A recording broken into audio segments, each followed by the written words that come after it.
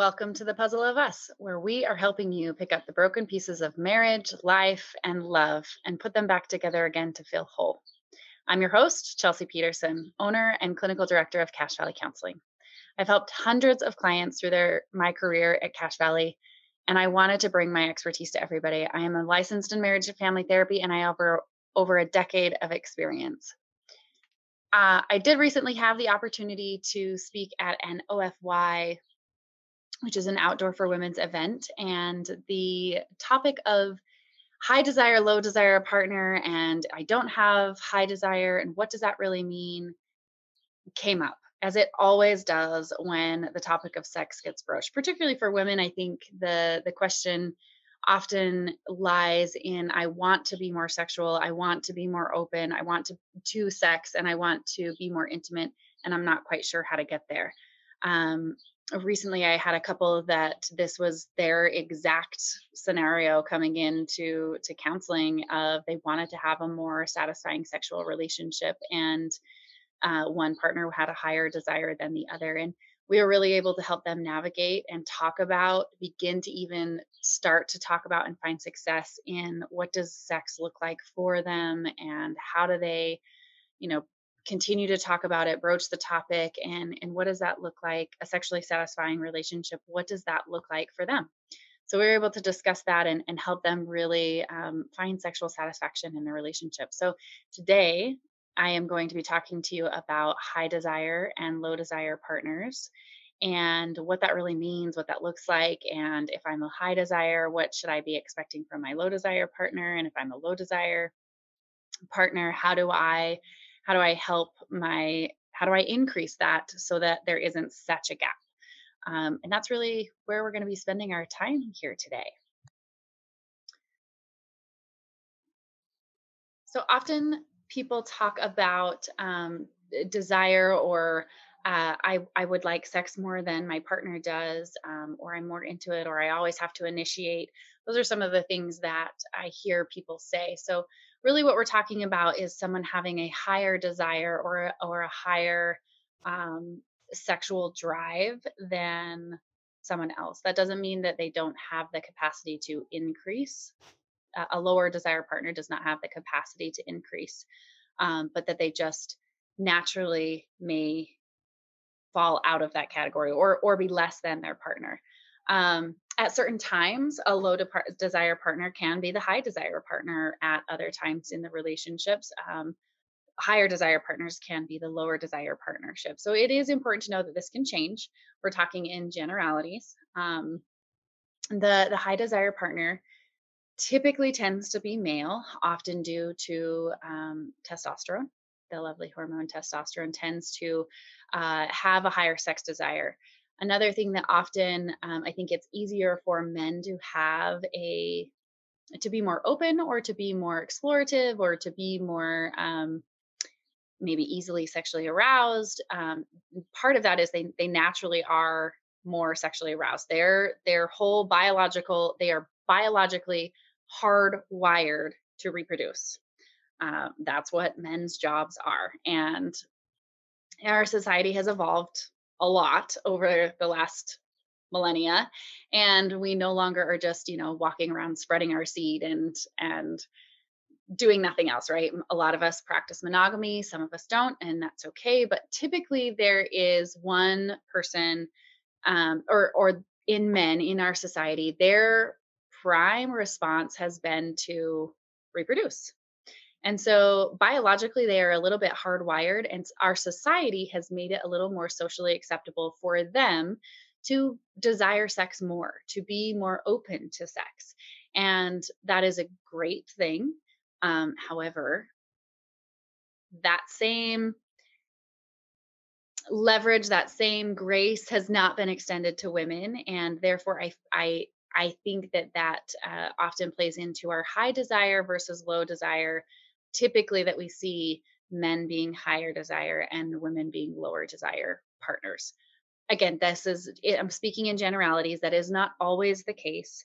We certainly can see it switched, but sometimes, again, speaking in generalities, that tends to be what happens. Um, a lot of women, I have talked to lots and lots of women who want to be more sexually open, to be more sexually aware, to be have find fulfillment in that, to want it, to initiate it, to have joy, to and it's just a lot about figuring out what that looks like for you. So the low desire partner can have lower, they can have lower testosterone, they can have hormonal imbalances. Oftentimes, if a lower desire partner has a lot of stress in their life, so they have a lot of cortisol shuts down those things like reproductive systems, digestive systems, things like that. So sometimes our adrenaline and cortisol shut those systems down instead of it cause them to increase. Um, Women tend to have a little bit more anxiety, a little bit more mental health. Again, men can certainly have all of those things as well. Uh, again, speaking in generalities, and particularly about the sex drive and things that tend to get in the way for a lot of women tend to be uh, inability to really moderate their stress levels and do so in in a healthy way, so that they can be more open to sex.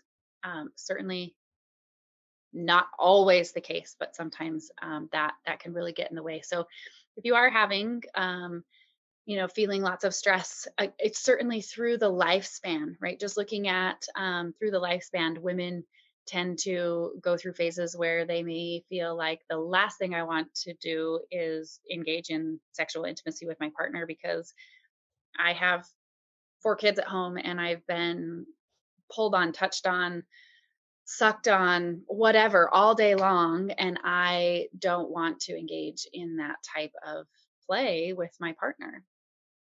Um, and so there's a lot of other societal things that I think influence women to tend to that push women to be more of the lower desire partner. Again, I've seen a lower desire partner in males. Occasionally, that does happen. Most of the time, that's due to a lot of sometimes mental health issues, depression, not feeling a lack of desire, hope for life, things like that. Often feeling unattracted themselves tends to um, again increase a partner's likelihood that they may be a little bit more lower desire than their partner.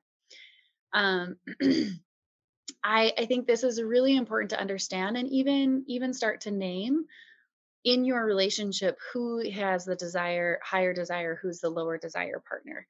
Even just in asking that question, I'm sure if you're listening to this, you could probably say, hey, my partner is a higher desire, or I'm the lower desire partner, or I'm the higher desire partner.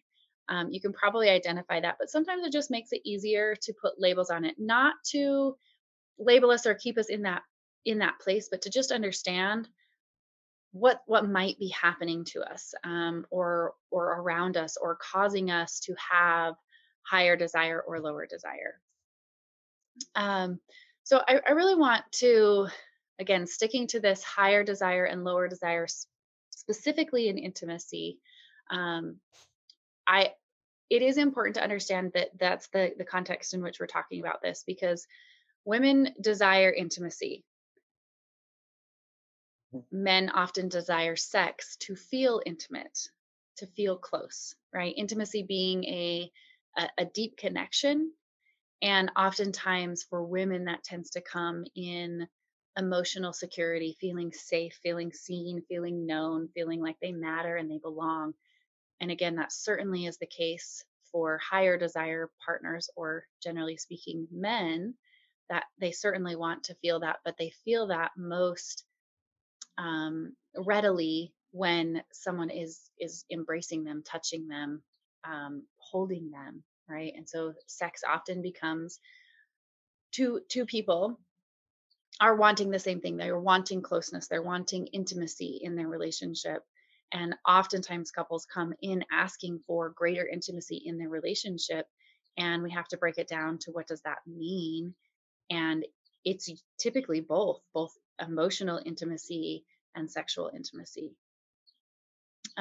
Because we want to feel known, we want to feel seen, we want to feel vulnerable, but in a way that feels safe, in a way that feels desired. And that also helps create a safe space for sexual exploration. Men, again, because I feel like it's in the vast majority of cases I have worked with, it has been more men have been socially acceptable to explore themselves. It's okay for men to masturbate, but it's not okay for women to masturbate. Men tend to have more of a pornography problem, women don't, and it societally, um, it, nothing could be further from the truth. There's many of women who masturbate. There's many of women who have who use pornography, but there's a difference in there seems to be a little bit like standard wise or culturally, women tend to be not put into those categories as readily as men. And so it's important for us to just break those down and break down those barriers, and recognize that society has had a pretty big impact on our socially acceptable views of intimacy and sexual intimacy. So talking about the lower desire partner right now, and really again, most people who have a higher desire don't necessarily want to have an even higher desire or a lower desire. They're usually relatively satisfied with their sexual desire. So I'm really going to be talking about again kind of where those differences creep up in a relationship, where they present themselves. Obviously, even just talking about high desire, low desire, you can imagine, a high desire partner doesn't even necessarily want sex every day, but maybe multiple times a week, as whereas a low desire partner may only want sex every month, once a week, once every other week, at a lower rate, right?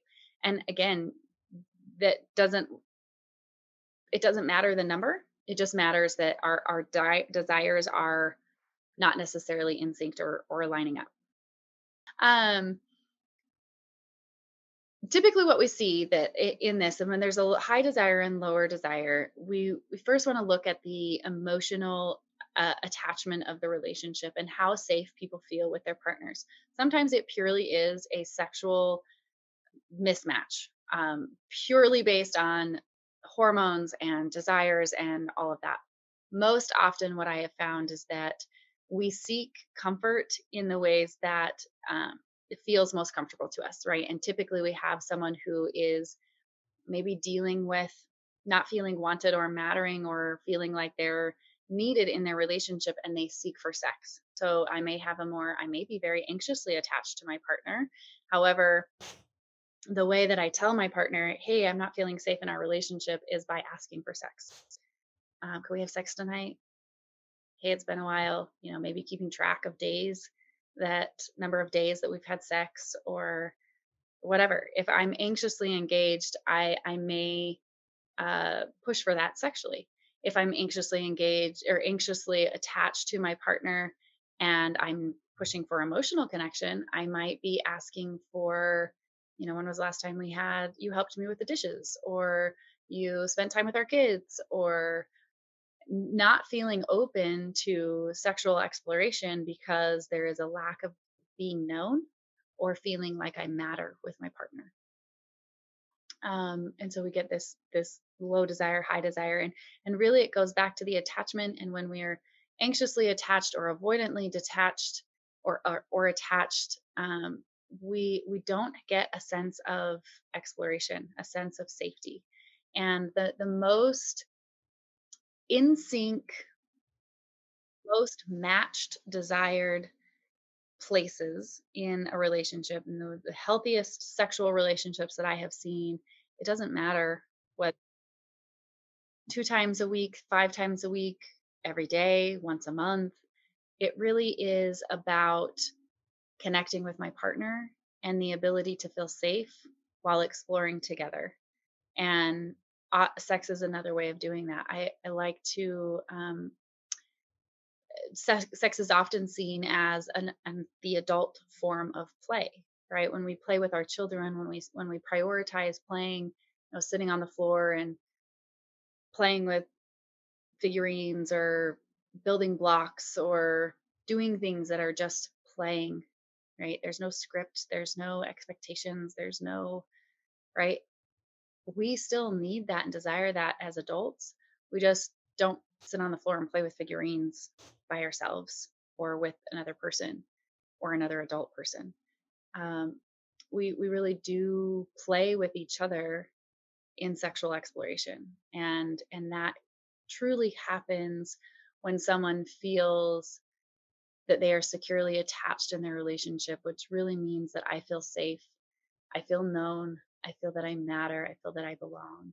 And when they feel that in their relationship, they are more open to exploring sexually. Their desires, their sexual desires are often met.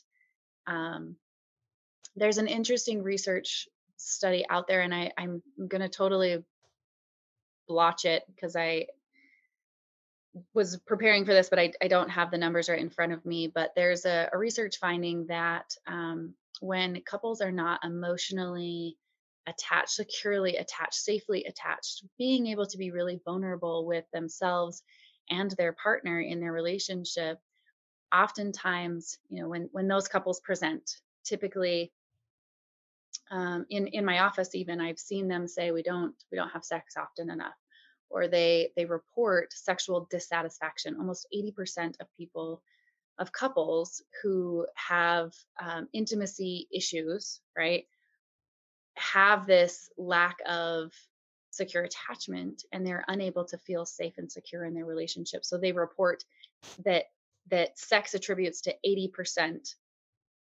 of what is wrong in their relationship, as opposed to when couples have a healthy, secure relationship, a secure attachment to each other, it only accounts for 20% of the attachment. So, and to kind of simplify this, or make it more simple, if we're securely attached and we're happy in our relationship and we feel seen and known and that we matter, sex is only 20% of that, of what's making it good. If it's bad, if it's things aren't working and I don't feel safe, 80% of people would say that sex is the reason that we're not close, that we're not connected. And those are just really interesting findings to me, because it is sex does not make a relationship safe, and it doesn't make a relationship feel more attached or more bonded. It certainly can help, and it certainly can increase intimacy, but it really is in this sexual nature of how to really connect with each other and feel safe and feel known, feel seen, feel like I matter.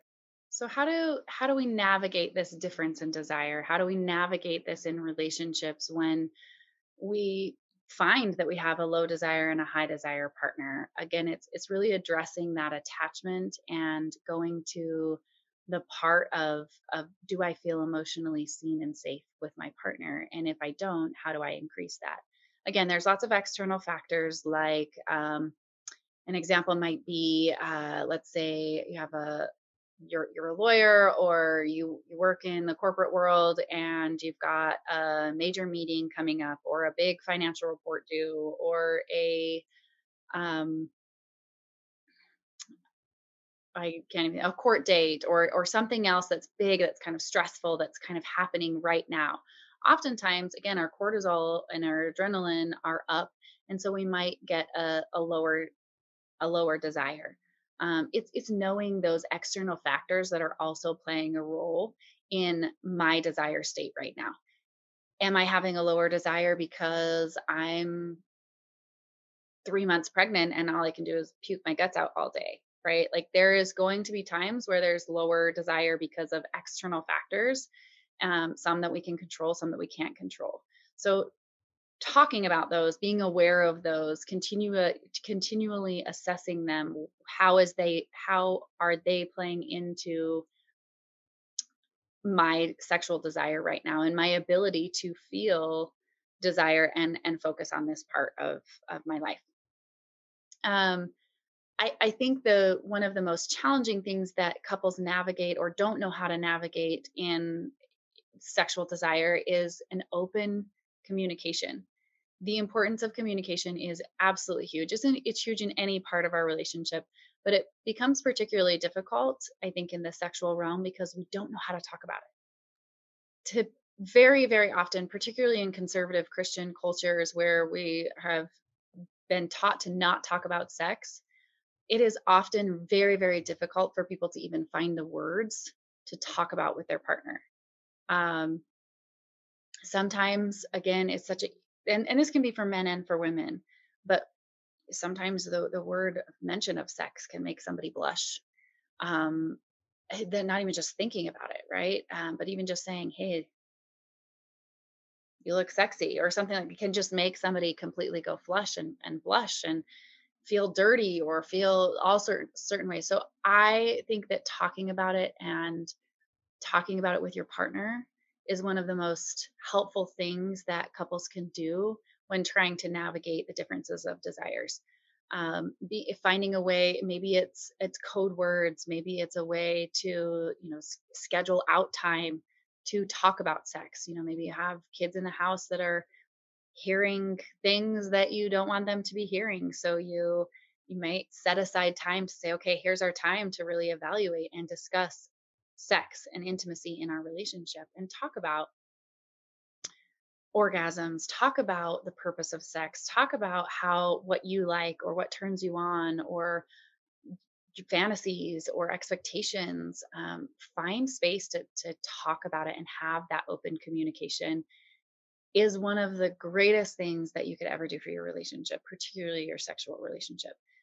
It's important to do this and take inventory over all aspects of our relationship.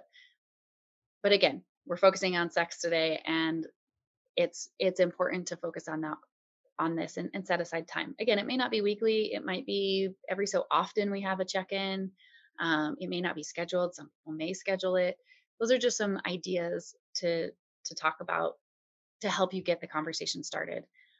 If are finding it really difficult or maybe really embarrassing, or I don't even know how to start the conversation, some things that have been successful for couples have been doing journals.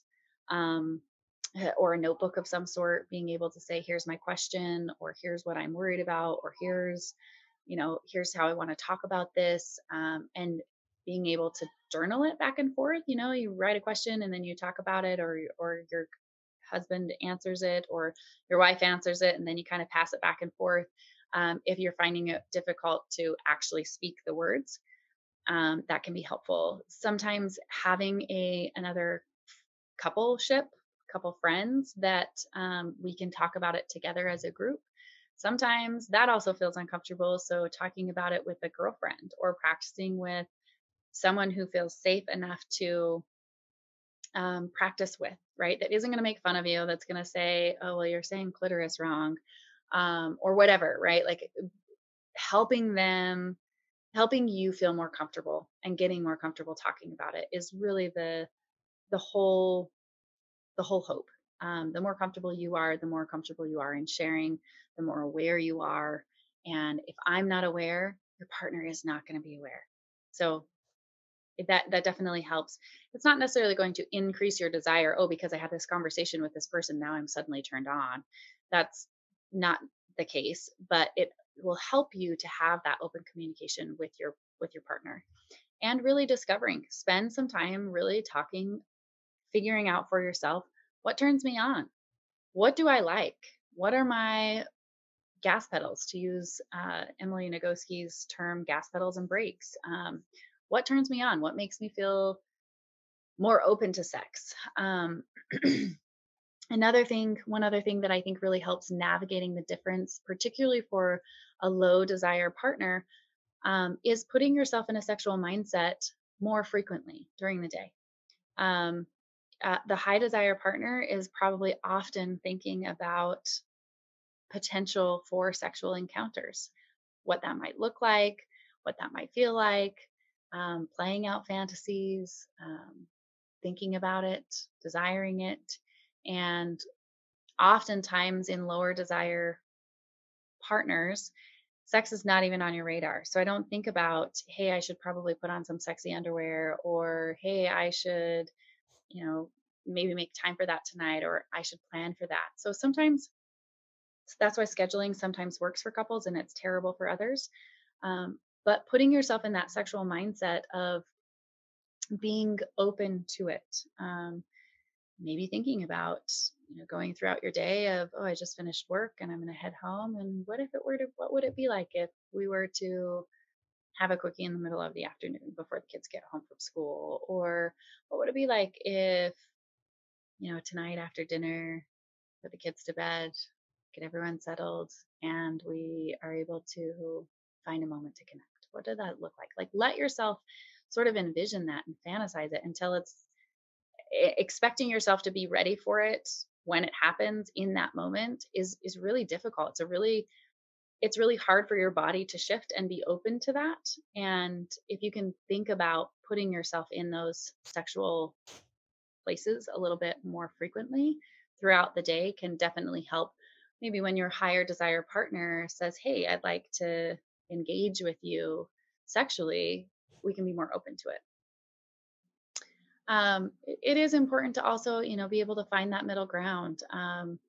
Sex is an important part of a relationship. It is a very bonding experience, and oxytocin is called the love hormone because it's found in being passed between couples when they are having sex, and having deep, connecting, emotional conversations, as well as breastfeeding between a mother and a child.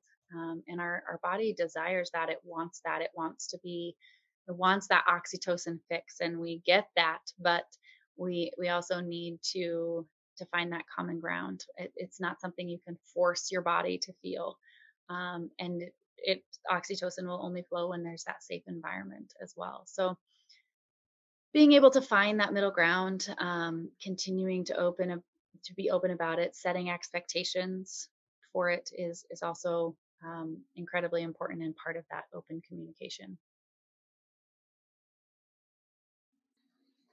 Another thing I want to just touch on too is it's never too late to reach out for therapy.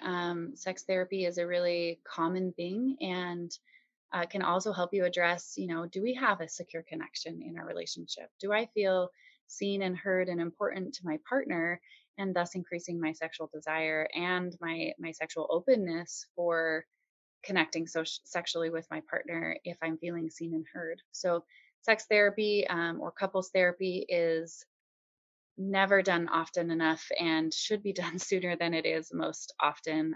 Don't wait until you're, really hate each other to really go to therapy. It can be a great way. Many of the things that we've talked about already are things that can be addressed, with the help of a therapist. If finding your specific needs of how to navigate the specifics of your relationship can really be helpful. If I'm finding it difficult to have an open dialogue with my partner, why is that? Let's talk about that. Another thing I often suggest with couples is sensate focus. That ability. Many people don't know what they're not aware of what they like, um, particularly when it comes to sexual intimacy. What turns me on? What gets me in the mood, and then what keeps me in the mood? What helps me to be more open to that? And so, sensate focus is a really good way of slowing that down and really having it be about being present with your partner, um, being in the presence of someone else who, maybe we're naked lying on the bed just holding each other. And there's no other purpose than just connection. And it can be an incredibly bonding experience for a lot of people. Um, there's all sorts of different sensate focus exercises that, when worked through at a slow pace, being able to debrief after them, have a safe space to talk about them, can be incredibly helpful. And this is where a therapist can come in too, because you're not going to know exactly how to navigate them. You can research them, you can pull them up on the internet, you can look at what does sensate focus look like, and what are some exercises, and there are some really great ones out there. But again, sometimes it's difficult to navigate on your own, and therapy can help you navigate that. It could also help you navigate those underlying issues that might be difficult to express to your partner or getting in the way of us having a sexually satisfying relationship.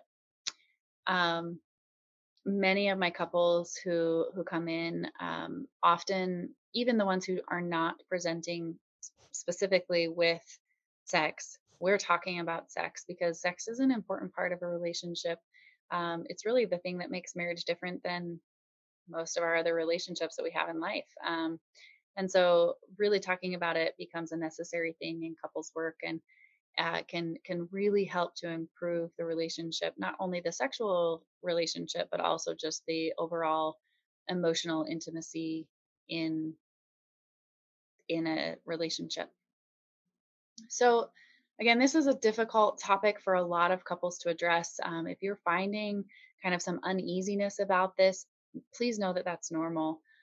It's very normal to know, like, where do I even start? How do I even begin this? What do I even talk about? And feeling the, "Well, I don't know, my partner's gonna like, how are they going to see me or view me, or how is their view of me going to change if I tell them this sexual fantasy that I have, or that I don't have, or that I don't have any, or how do I talk about it, or how do I know what they are?" Those are all very common questions, very normal questions. And it really just, again, means that let's take a look at those underlying issues, or emotional desire and connection, and help you really feel seen and supported and heard by your partner, as well as be able to seek desire in a sexual way that is satisfying for both of you. Again, if you are struggling with any of this, there's lots of resources out there. We have some other podcasts to listen to on the Puzzle of Us here at Cache Valley Counseling. We also have, again, if sexual desire specifically is what you're struggling with, Jennifer Finlayson Fife has some good resources. Emily Nagoski, which I mentioned earlier, also has some good. The Come As You Are book is very good. There's lots of good resources out there, but start diving in, figuring out, okay, where am I lacking? Where am I feeling like there's gaps in my understanding, and fill in those gaps with information, with knowledge, and get help. It's never too late to reach out to therapists. Like I said, we have lots of great therapists at Cache Valley Counseling.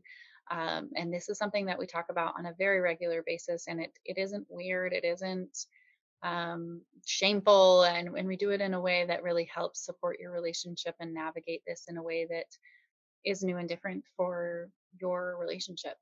Um, so again, today it's been so great talking to you about the high desire, low desire, and how to navigate it a little bit in your relationship, and what to look out for, and pitfalls and things that you can do to overcome high desire and low desire partner, a difference of desire. So um, reach out to us, send us a question. If you have a question about sex, we'd love to hear it. If you're a high desire or a low desire partner and I missed something, which I'm sure I did, please let me know. If you didn't get your questions answered, I'd love to speak to that a little bit more.